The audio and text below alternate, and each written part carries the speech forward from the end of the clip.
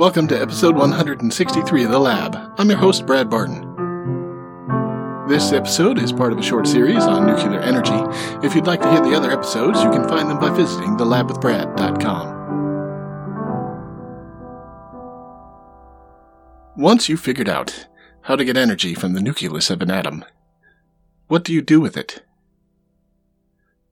In the 1950s, there were several somewhat oddball notions of how nuclear energy could be used. The Ford Motor Company considered making a car powered by a single fuel rod. It could travel up to 5,000 miles before the rod had to be changed. That never made it past the design stage. Not every proposal used fuel rods. Some of them actually considered using nuclear explosions. There was a proposal to use a hydrogen bomb in order to flash heat millions of tons of water into steam, and then bleed off the pressure over time to generate electricity. There was also a proposal to use nuclear explosions to launch craft into space. It was called Project Orion. Originally, they had considered using a combustion chamber to hold the nuclear explosions, but there was no material that could take the shock and temperatures. In 1946, it was suggested that instead of trying to keep the explosions inside a chamber, bombs could be dropped out of a spacecraft and then let to explode behind it. The explosion would impinge upon a pusher plate and then propel the craft forward. This was actually taken seriously, and in 1957 and 1958, Taylor and Dyson worked on it. The largest rocket that has made it off our planet, and the only rocket to take human beings out of Earth orbit, was the Saturn V. It was 363 feet tall, and about 2,900 tons.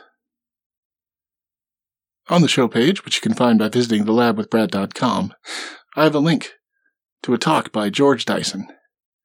He's a historian and the son of Freeman Dyson. He said that the ship that they were thinking about designing was 4,000 tons.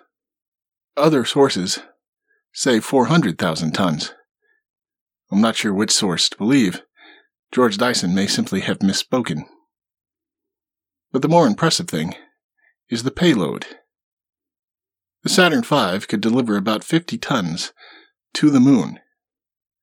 Orion could deliver as much as 1,300 tons to Mars. Many different designs were considered, the largest of which was 8 million tons. That was not intended to be launched from the surface of the Earth. That would be assembled in orbit. Then, over 100 years, it would reach Alpha Centauri, which is the closest star to our Sun.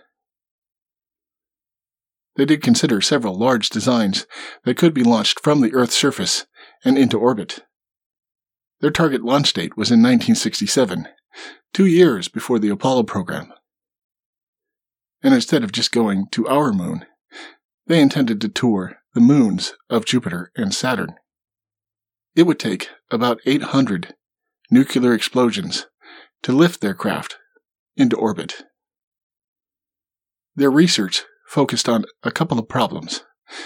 One was to make directed nuclear explosions. Instead of just a simple spherical fireball, they wanted to try and make it into more of a cigar shape, so more of the energy would impinge against the push plate, and they'd get more thrust. They also tried and failed to make clean bombs. Bombs that would cause no fallout. There were a few test flights. These didn't actually use nuclear explosions.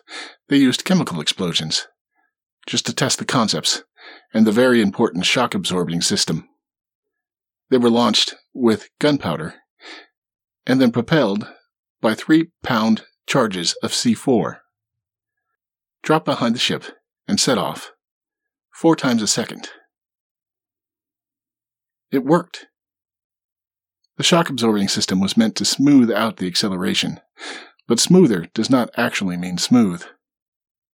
There were other problems with this approach. anyone watching the launch of one of these ships could have their eyesight permanently burnt out.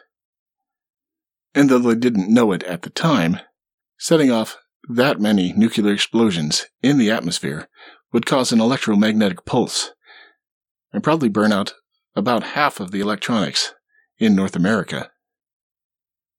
Project Orion died in the 1960s, but the concept is not dead. Other projects like the Longshot or the Daedalus consider using nuclear fusion instead of fission.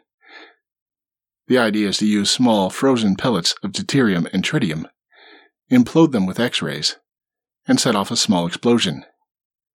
Nobody actually knows how to do that yet, but if they can figure it out, they could have many more smaller explosions and much more control. Of the many oddball projects where nuclear power was going to be applied in strange and interesting ways, Project Orion is undoubtedly the most spectacular, attempting to use nuclear explosions to reach space. But there were other, somewhat less ambitious projects, such as nuclear-powered aircraft. We'll talk about that next time. See you then.